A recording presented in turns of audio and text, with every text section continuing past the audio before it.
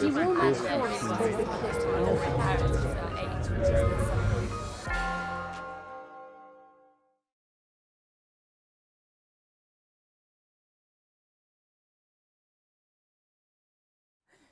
you so much. Indeed, it was a crazy idea just to go for one day, for Saturday, to Moscow University. But the reason is, in fact, that it has an amazing tradition of having Chemist Day, which is always first Saturday after 9th of May, which was 13th of May this year. And everybody who graduated from the chemistry department, not everybody, but this is the reunion day. And the way it is done, let me show the picture from Saturday. Here is chemistry department. You could see a huge periodic table on it. This is Lomonosov. And if you highlight of it, that says Day of Chemists. This says chemistry department. And the reason the periodic table is there is that every year there are a lot of festivities, crazy activities related to yet another element in the periodic table. So 2 days ago it was Day of Tellurium, and then of course it's not as interesting as when I was there 35 years ago, when every element was different. Now metals. But anyway, tellurium was 2 days ago, but notice that I place it on the part where I say icing. And the reason is that not only that picture from Harvard, where I show these pile of snow that are in fact not snow, these are cars. And for those of you who were not here last time, here's a window in the car, and there was really a lot of snow. But 2 days ago, this is already in the middle of the day, so it's a little bit better, but middle of May in Moscow, it was all coated with snow. So snow is everywhere, and sometimes getting here until May. So what I wanted to do, and you will see how I will now connect it again to the last lecture, I wanted to show you a couple of things and maybe give some statistics on how heavy things like snow, like ice and other things on our economies, and in particular in terms of energy that it takes. So if we talk about icing, if we talk about frosting, and I would just, out of the entire range of frosting problems, I will look at refrigeration, because we've done some of the digging of finding how much energy takes just simply defrosting procedures that take place in every refrigerator. Those frost-free refrigerators that we all have now, they're not frost-free. It's just automatically, it switches generally about every half an hour, defrosts everything and switches on again. So a lot of energy, in fact, about 11% of energy, and altogether is 4% of all energy, and 11% of it goes to defrosting. Yet another one, and I decided to put those problems that are very difficult to solve, and in particular another one is marine fouling. And if we look at the collection of these mussels and all kinds of marine life that really love to live on everything we have, and if we look at the effect this, even if we look on one thing, if we think about drag reduction, and therefore how much fuel costs will go onto the ship that would develop either very soft fouling or more specific calcareous fouling, and then heavy calcareous fouling. And heavy is mussels and barnacles, and it pretty much always goes to this one. So if you look on the change in shaft power, it gives you about 100% change in shaft power. And in other words, penalty in that is about $60 billion per year only in fuel expenses. Let me show you another one. And those that I show you are actually those that really surprise me in terms of how much energy they have. So here is wastewater treatment membranes. You bubble air through them, and bubbling air, oxygen in particular, just to make sure that you take care of contamination in these membranes. This is how it looks when it's clean. Then after a very short time of operation, it's all clogged because it's wastewater. There is so much that can be attached to these, to the pores of these membranes. But for specific operation, you need to keep a certain size of the bubbles that come through the pores. So to do that, as membranes clog, the pressure is increased, constantly increased, to push, to be able to push air through the pores the same way. And if you look at that, at least in US, it's really, in fact, almost 1% of electricity goes to that, and it's a really heavy problem. We discussed last time that one has to think about how to protect surfaces from liquids, and in particular contaminating liquids. And we're discussing, just going through lessons in liquid repellency, that depending whether you have flat surface, textured surface, wetting stage, non-wetted textured surface, or chemically heterogeneous surfaces, there is a characteristic contact angle that these liquids take. And one of the approaches that we discussed in the last lecture, and a kind of a natural thing to expect, if you want to keep these surfaces, you want to keep materials clean, and we know that lotus leaf knows how to do it, maybe actually to take lessons from the lotus leaf and keep surfaces in this gassy wetting state when the droplets are sitting on a cushion of air and therefore can easily roll off the surface. And in fact, we also, in synthetic surfaces, they behave pretty much like biological in repelling water. However, as I mentioned last time, the moment you go to anything but water, you really have to do something special to use that strategy, to use superhydrophobicity strategy to keep your surfaces clean. Again, I repeat something that, if those of you who were not here last lecture, I want to make a point of, if we try to make new materials based on natural and biological principles, we really need to find the proper biological role model. And if we do want to deal with ice, if we do want to deal with contaminations with anything other than water, we need to find biological system that actually teaches you something of that. Because otherwise, whatever you try to do, whether you use high pressure, then you go into Wenzel state, very sticky regime, because air on which your droplets are sitting would be pushed away. If you go to high temperature, it will fail because surface tension of water goes down, and definitely if you even use different surface tension liquids, it's all that, then there is another range of problems.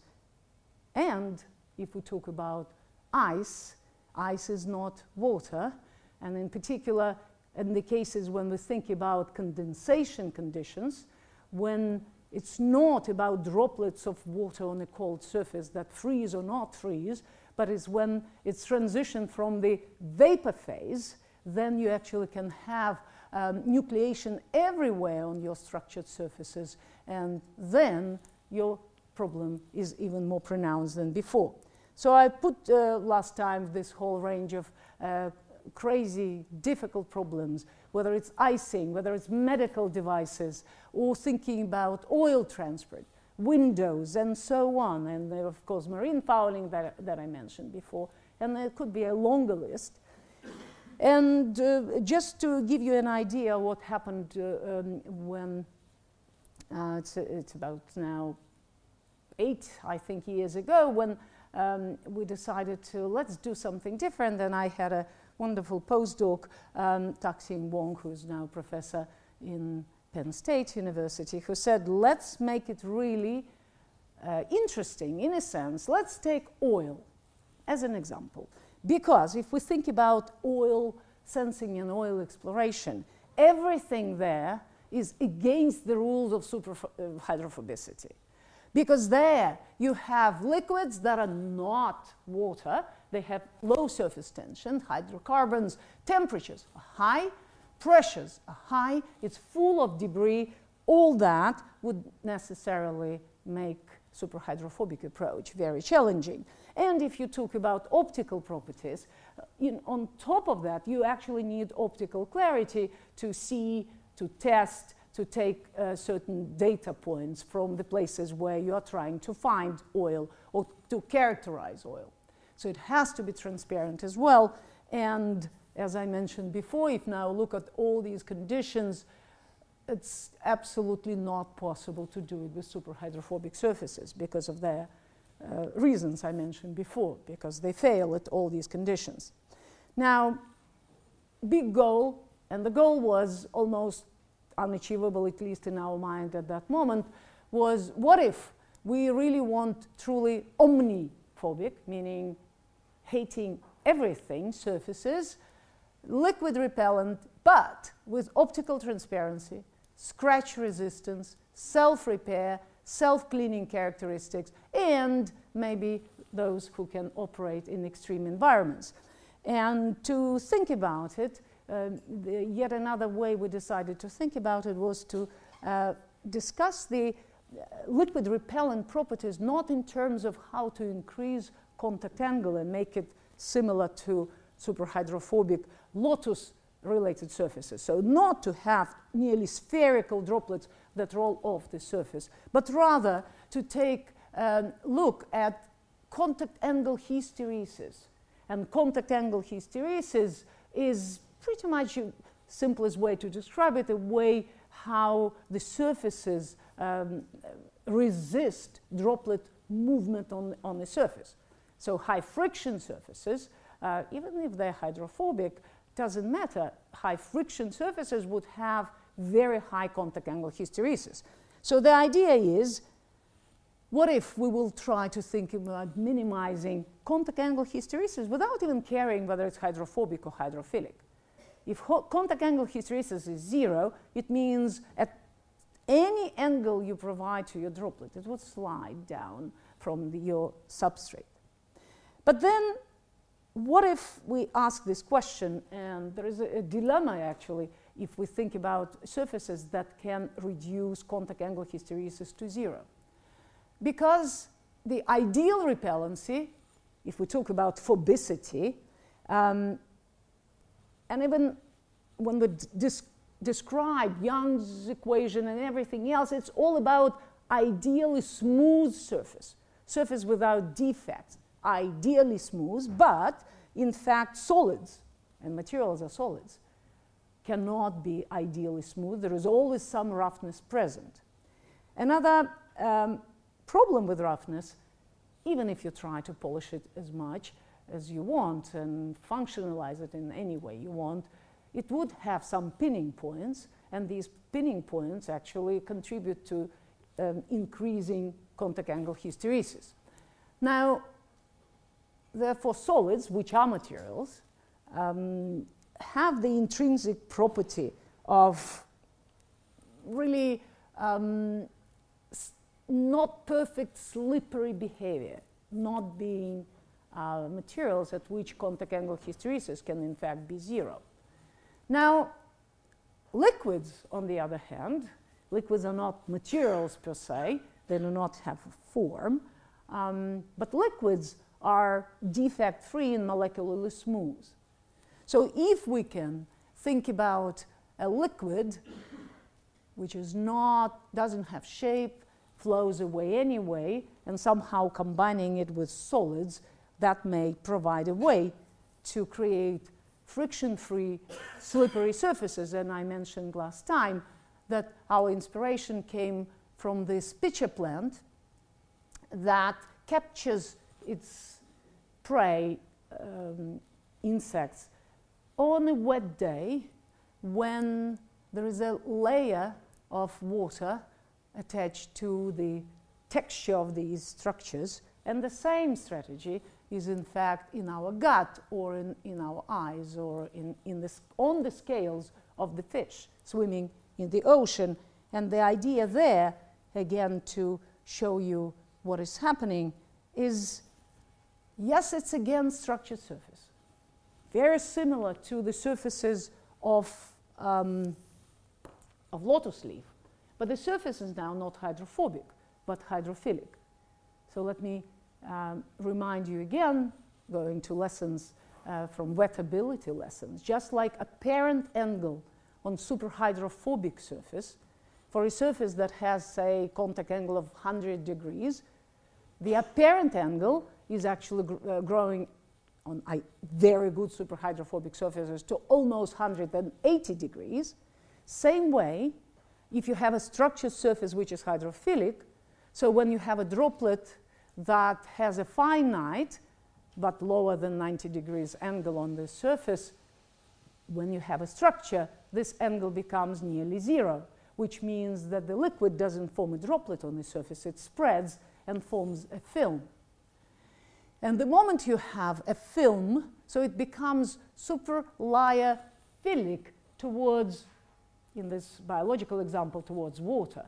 So water creates a coating on your structured surface, and the structure is critical here. It needs to create these conditions for superlyophilicity to uptake the liquid and make a smooth monolayer on it, protecting the underlying solid, so insects with their oily feet do not touch solid anymore. They're just sliding on the liquid-liquid interface. And that is, of course, slippery. So what we decided to do is to think about it broadly as a concept, and really somewhat counterintuitive concept, because roughness produces defects. Roughness is a bad thing for friction. However, we are using roughness to get rid of roughness. We are using roughness to create ultra-smooth surfaces by combining rough surfaces with a liquid that can be spread on it in the form of a smooth film, and in such way be held on top of this surface and create actually the interface that is slippery. And that can be done on any material, and we call them slips, the slippery liquid-infused porous surfaces. And just to give you more ideas of how it works, let's discuss it a little bit more detail. This is really system design, and I mentioned that already in a couple of other lectures that I had last week, is that in many ways, not that I do not believe that one material this day can do some magic, but I certainly think that hierarchical materials, material systems where you combine different materials, often orthogonal properties of components of the structures and material system that you build, if you do that, you actually get a lot of interesting performance characteristics that cannot be achieved by either of the components of any one single material that you use.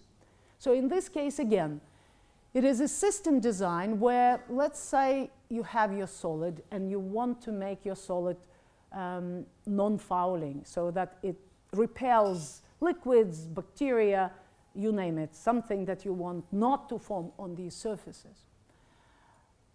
You also know what you want to use it for. So you should remember that your acting part of your material is the liquid interface. And let's call it from now on, so that not to mix the liquid on top with the liquid on the bottom, let's call it lubricant, because we're lubricating our surfaces. So we can choose the lubricant that is not interacting immiscible with what we want to repel. But it doesn't necessarily mean that that lubricant would like your surface. So you need to create certain porosity on your surface, but it's not, even that is not enough. And I'll show you an example why that is not enough, to show how important also to functionalize this solid with molecules that provide good van der Waals forces between the lubricant and the solid that you create, so that your lubricating layer stays intact on the surface and provides long-term stability to the interface. And then you have combination of chemical affinity provided by this chemical functionalization and high capillary force, and that gives you retention of your liquid in the porous, often nanoporous solid. That gives you the key feature that we discussed before, which is that gives you the ability to create defect-free liquid interface that covers the underlying solid, and therefore things would just slide with nearly non-existent contact angle hysteresis, very close to zero, and would leave the surface based on that principle. Now, of course, you need to be careful in designing these surfaces. In particular, again, it's system design. There are many components here. So we need to look at that in terms of energetic stability and what should we do for this material to retain this property. So let's say we will have a solid, shown here in light green, with a certain roughness factor R. We also have in blue, I show the lubricant layer, but for the lubricant to like your surface, to have high affinity to it, we add functionalization that is shown here in red. And here is in pink a droplet of liquid that you want to repel. So if you look at the interfacial properties of that system, what you need to think is not only for the lubricant to be held in this surface, but also that the wetting, the liquid that you want to repel, shouldn't have higher affinity to your underlying substrate than the lubricant that you use. Because what would happen then is that even though at the beginning the system might be stable enough, but the moment you introduce something that you want to repel, it may replace your lubricant. So instead of blue now, here is pink, and that would be irreversible contamination of the surface. So one can look on these systems as a function of the roughness of your interface, surface tension of different components in the system, and how to create this stable film when the energetic is just right, so that not only you can repel what you want to repel, but the system is stable enough and it doesn't lose your lubricant. Just to give you an idea why it is important, and also to demonstrate these super lyophilic properties of the surfaces that we make. So here is the flat surface, and here is the lubricating liquid on it, and it likes it, so it's lyophilic towards this substrate, very small contact angle. Now if I take the same material that is flat surface is made of, and I structure it, and I put the same droplet on it, you actually do not see the droplet anymore. It makes a continuous flat film covering the surface. So this is a demonstration of super lyophilicity that is required for your lubricant to have high affinity to the interface, so the formation of the continuous film is there. But even that is not all, because even if I do not, sometimes if I do not functionalize this solid, it would still spread due to the capillary action. But let's now see what happens if I put on top of that a droplet of a liquid that has even higher affinity to your underlying solid. So the experiments that I show here, so in green, this is functionalized epoxy substrate in whatever this color, I have no idea, brownish. It's the same substrate with exactly the same porosity, with the same structural features, but it's not functionalized with silane molecule that has a tail similar to the liquid that you use on top of that. Now, on top of this surface, we put a droplet of, it's dyed so that we can see it, of pentane, very low surface tension. And blue is lubricating film here, And what we can see is that the moment you put a droplet of pentane on a silanized material, it nicely sheds it, nothing happens. But when you put it on the non-silanized, so not chemically functionalized surface, it begins to spread because it actually replaces your lubricant, because a much more energetically stable, thermodynamically stable state would be to switch these liquids with each other, so that has to be taken into account. When you do that, you really have a platform, customizable platform, where you can change properties. I wouldn't say at will, but really a lot of things that can be changed in this system. You can change your lubricant. Depending what you want to repel, it could be fluorinated lubricants, mineral oils, silicone fluids, vegetable oils, ionic liquids, you name it. Now, with that, the solid itself, it could be metal, polymer, glass, depending what this material is that you want to make interesting. You may, and depending on the shear conditions in your system, you can control the porosity level in this. And it could be on the micron level. What I show here is a very regular one. You actually do not need regularity. We often use it to be able to understand physical-chemical principle of why these surfaces work, so that we know exactly the geometry of these interfaces. But it's not really needed. It could be nanoscopic structuring, or even molecular scale porosity in your system. And I'll show examples of all of them.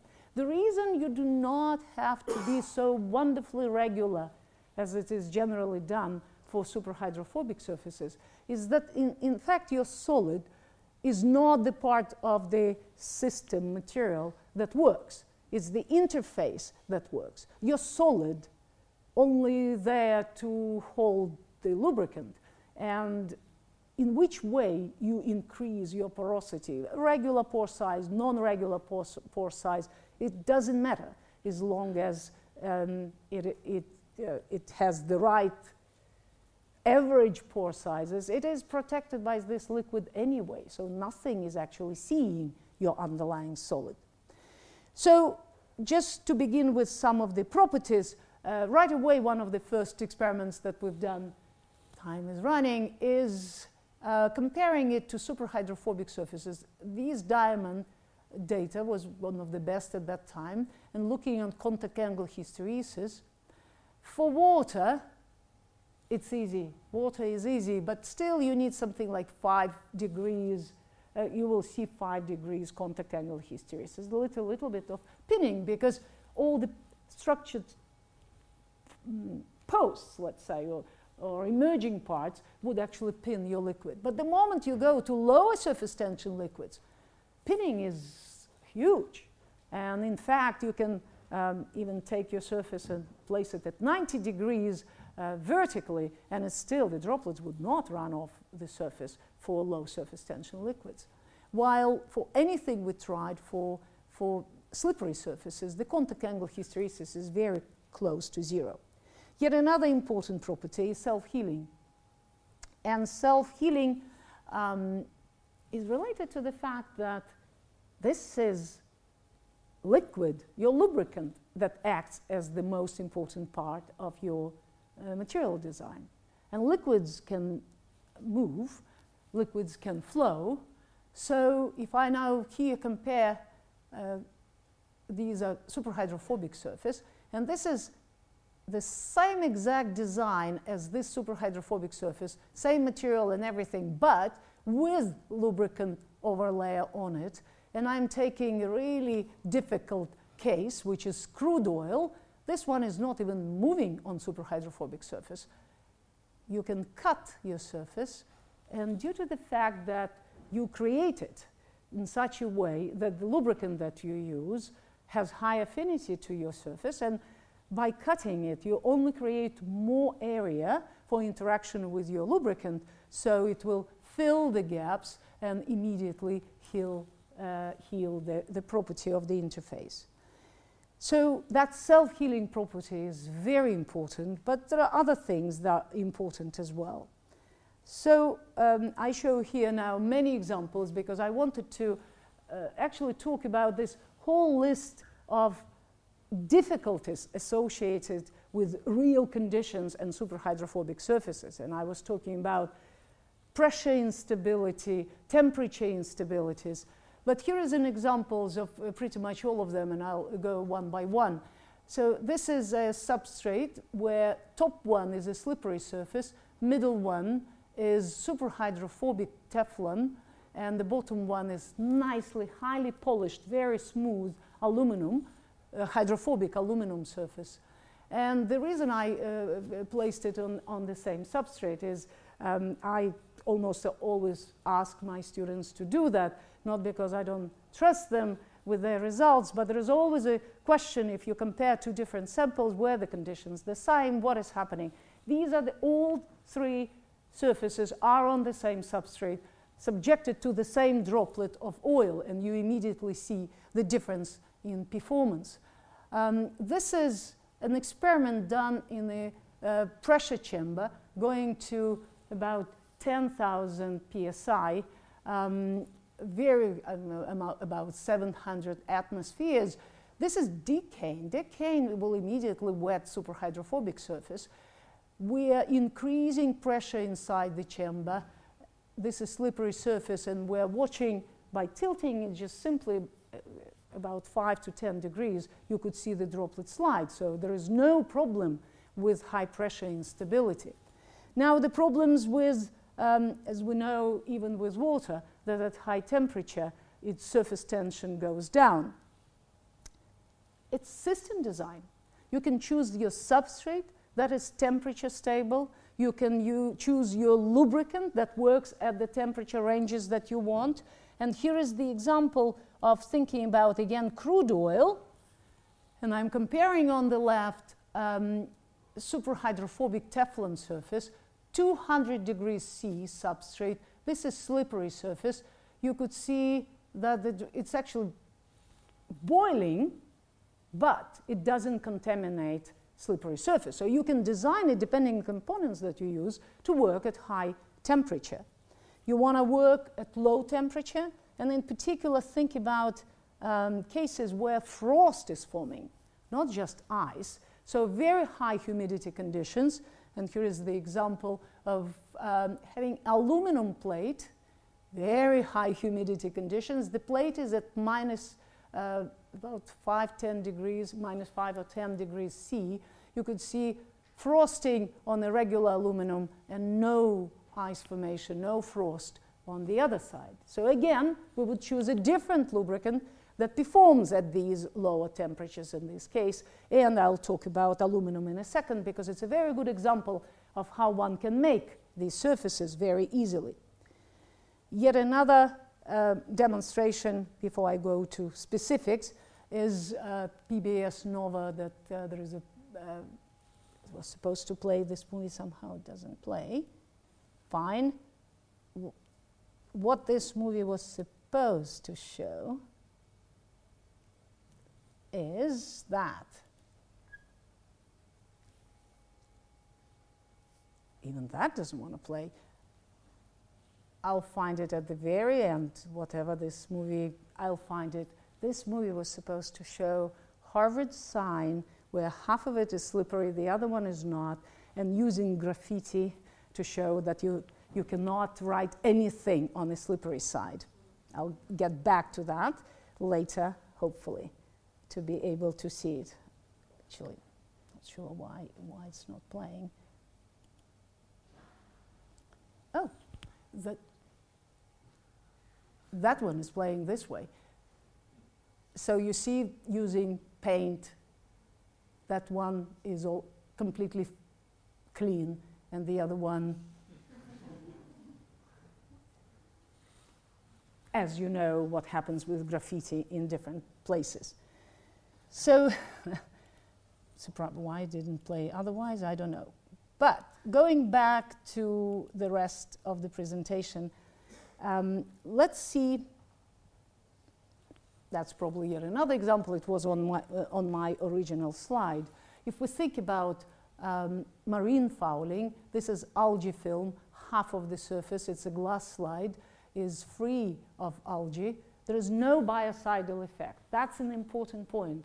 We are not adding any biocide to these surfaces. It's just absolutely impossibility for anything to stick to these surfaces that is important.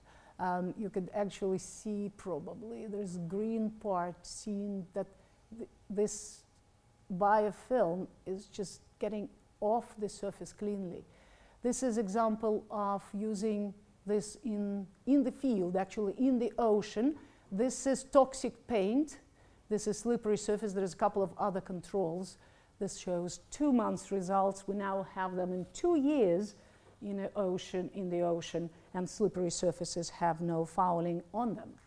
So there is really interesting things happening with slippery surfaces. We think about coverage with different macrofoulers or microfoulers on these surfaces.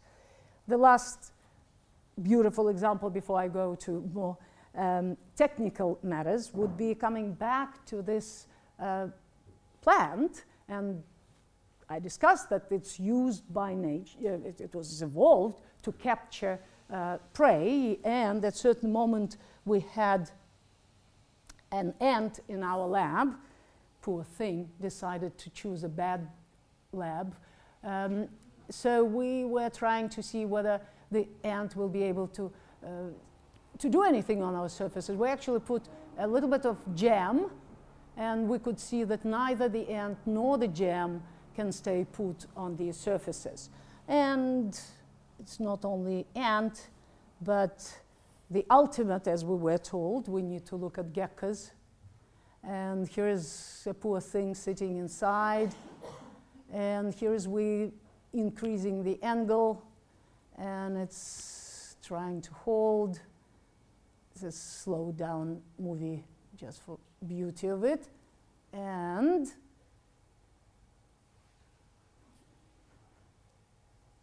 no way it can handle it. Not that I know of, so it's down. And if that would have no lubricating surface, we know that gecko can climb on anything we want. So let's take a couple of examples how to make it. And actually interesting science coming from that. So let's go back to aluminum. Let's actually go back to crystallography a little bit, and as we discussed in a first or second lecture.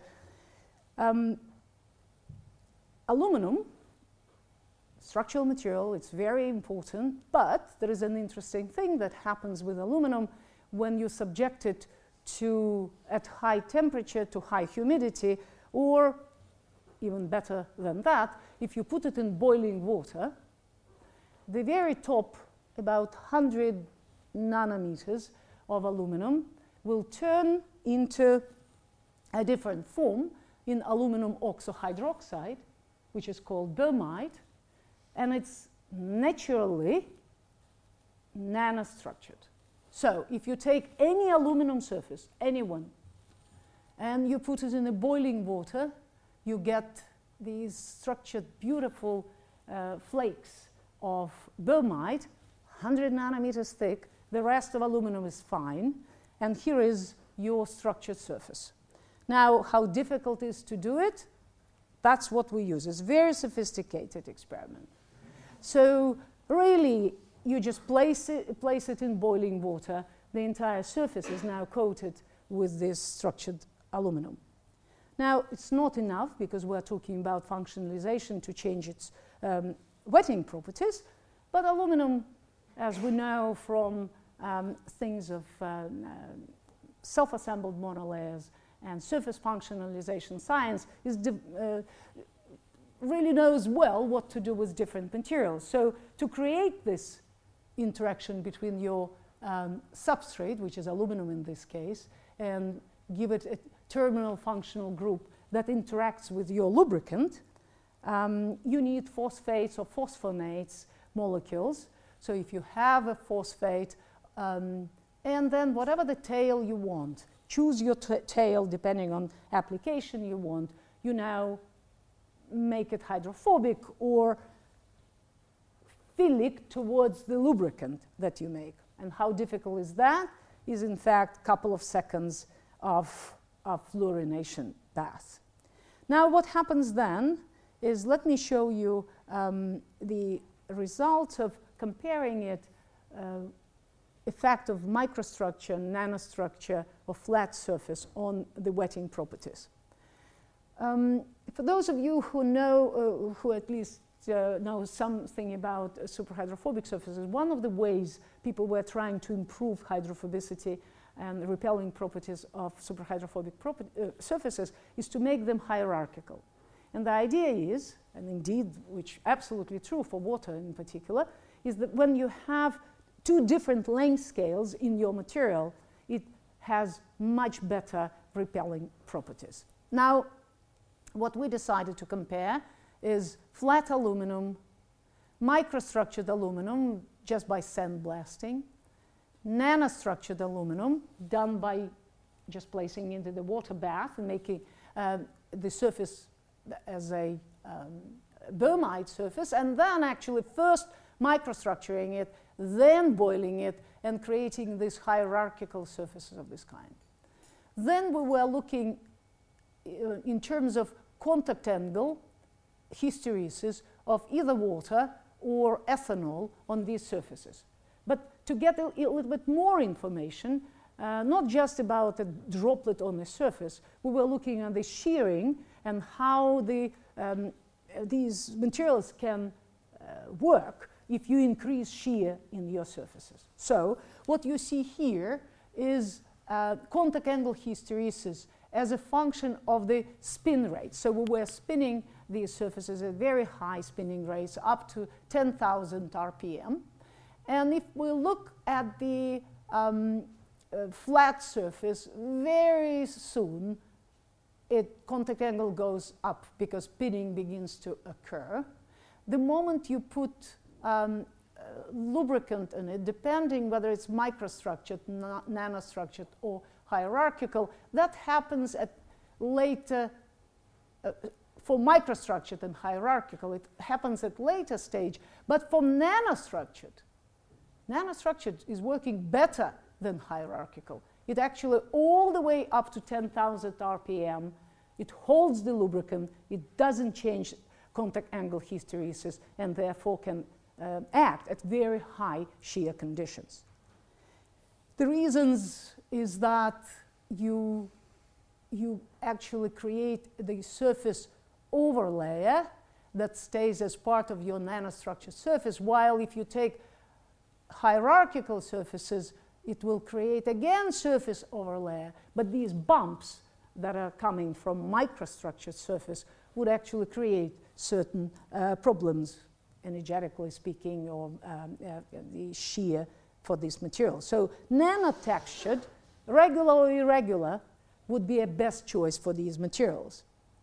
Another interesting thing about aluminum is that, not only aluminum, but the fact that you can choose your texturing. It's not that critical, but nanotexture is very stable even at high shear, is that if the feature sizes, for example, as in boehmite, are about flakes at 10 nanometers in size with the distances of about 20, 50 nanometers between these flakes, it means that if I put that layer on any material I want, and I'll show you how we do it, you actually create a very transparent material. Not only anti-fouling, but highly transparent. Not only highly transparent, but in fact, if I look on the dashed line, which is the performance of the material shown under it with a solid line, dashed line is when it became slippery, it actually has a couple of percent more transmittance, more transparent, because you can add anti-reflecting properties due to the feature sizes of your material that you use. Aluminum is not transparent, but as chemists, we know that we can deposit alumina by sol gel method. And the way we do it is there's a whole range of precursors that you can drop cast, you can spin on the material that you want to make slippery. It forms aluminum oxide on a surface, then it's just the same way as everywhere else. You boil it and you get your 100 nanometer thick structured surface on anything you want. And anything you want means you can do it on, first of all, by gas phase, by steam. You can do it on alumina with sol gel, but you can do it on other materials by spin coating. And this is examples of glass, polystyrene, polysulfone, nylon, PDMS, whatever the material that was coated with sol gel alumina, and then surfaces were structured. More things that you can do as a chemist, since you can do it as a sol gel approach. But I can also choose molecules that polymerize as a function of, let's say, UV. So certain regions will polymerization will take place and polycondensation will take place, but not in other regions. So if we do that and we use molecules of that kind, I can actually pattern regions that would be slippery with regions that are not slippery, because only in some regions you would have structure, but not in other regions. And here's an example of the substrate that was striped with the slippery parts and striped with those that are same material but non-slippery, and looking on the droplet movement on the surface and velocity of this droplet as it goes through different regions, and accelerating or reducing the velocity as it reaches the next region. Coming back to ice formation that we discussed in the last lecture, and again comparing many different things. For example, this is slippery surface, this is regular aluminum, this is aluminum with the layer of a lubricant but no functionalization. This is aluminum that is fluorinated. This is aluminum that was fluorinated but flat and with a layer of lubricant. Flat, no structure. These are all different ways of making these surfaces. This is aluminum that was structured and fluorinated but without the lubricant, and only this one is slippery. And we can see how ice formation takes place actually at very low temperature in this case. And the reason for that is very similar to what we discussed in the previous lecture. If you want to prevent ice from forming, you may want to keep the surface free of nucleation events. So if your droplets of condensing water run off the surface before they can freeze, the surfaces will stay ice-free. So what I'm showing here is an interesting way to look at the droplet retention diagram. And what I'm plotting is the size of the droplet that run off the surface just in a regular gravity field. And what we see, and again I'm plotting all kinds of these controlled surfaces. But if I compare the size of the droplet for a slippery surface that would leave the surface with any other surfaces, you actually get about 1,000 times, actually more if you do it very good substrate. You have about 1,000 times decrease in the volume of the droplets that can slide off the surface. So they slide very fast. Very small droplets are already gone from the surface, and in this way ice formation doesn't take place. If it does, if we look at the ice adhesion strength, and we look at that as looking on the slips, it's really small ice adhesion to these surfaces. Very sad. Time is always problematic. Just want then to show you, maybe I'll leave a couple of things for tomorrow. Not the end of the world, we still have one lecture. If you like to make your surfaces by electrodeposition, fine. You can use electrochemistry, and you can make, this is an example of using polypyrrole coatings. You create certain porosity, you functionalize it, you have your surface. An example of another electrodeposition showing that one can do it even if you need surfaces with extremely high good mechanical properties. So what is shown here is steel plate that was on which there were islands of tungsten oxide, so nanostructured tungsten oxide was placed on this surface, and then functionalized and lubricated. And as you could see, whatever you do now, they're so mechanically strong and scratch resistant. You actually see the scratches, but its ability to repel liquids stays the same, even if it's subjected to serious mechanical force. Where it could be used in, let's say, medical instruments, let's say scalpels, that would otherwise, a regular scalpel, immediately get filled with blood, coated with blood. If it's hydrophobic, it's a little less blood, but it's there.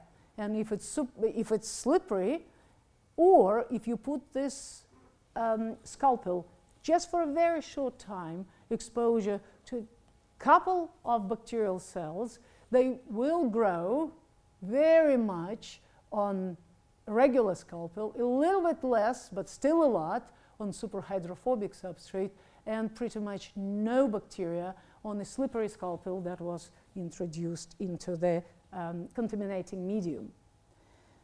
If you like colloidal assembly, and tomorrow I will talk a lot about colloidal assembly, and also you want to know much better what is the physical principles and why these surfaces work, what to do and how structure, thickness, features contribute to its properties, you can use inverse colloidal monolayers, where you know exactly what is the size of your pores, you know exactly the structured part of your material, and then as a function of the sizes here, you can look at transparency. If you go to very small colloidal sizes, then your materials become anti-reflective again and fully transparent.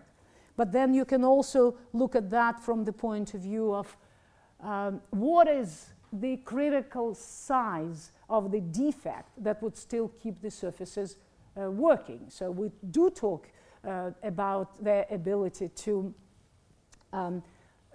be self-healing, but obviously, depending on how much damage you produce, these properties are not necessarily retained.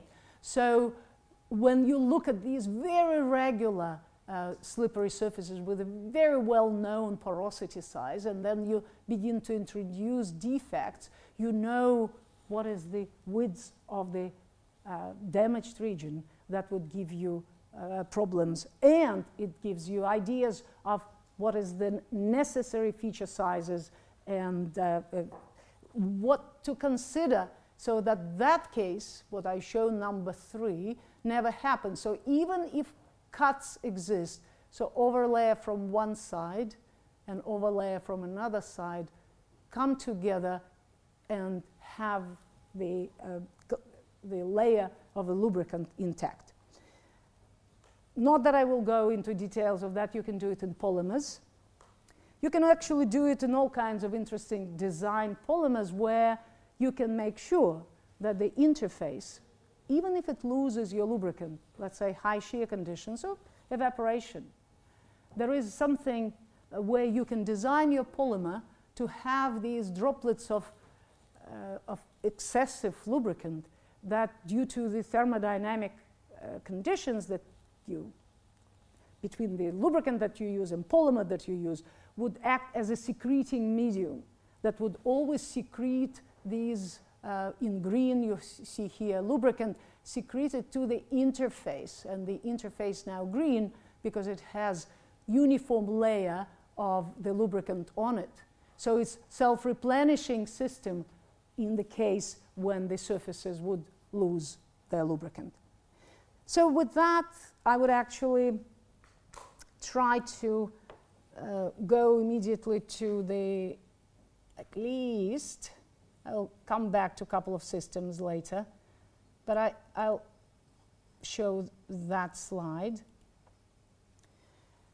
I do believe that we've done a lot, although a lot is still being developed now, thinking about underlying physical and chemical principles that control and regulate and why they work, what is the long-term stability. But what we have already done, and I'll show more examples next time, is we can do it on all material types, whether it's polymers, metals, ceramics, fabrics.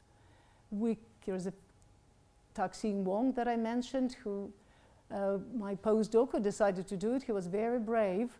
We made the coat, lab coat, where sleeves are slippery sleeves. Everybody was throwing everything in him. And you see, and he was so sure that it would work, but you do see that the sleeves are clean and the rest is, and you can guess what they were throwing at him at that moment. But it also can be at any shape, and here is an example of refrigeration coil that I don't need to do it on a flat surface. I don't need to use lithography to do it. So I take the entire aluminum coil, boil it. I don't think that it would ever be done this way, but you can boil it and it will become a slippery material after that. So any shape, we can do it at any scale because you can formulate it using colloidal particles as a paint, for example, and in different environments. And actually started 2 years ago a company looking at how to use these surfaces. And with that, I'd say everything slips and it's absolutely perfect. So with that,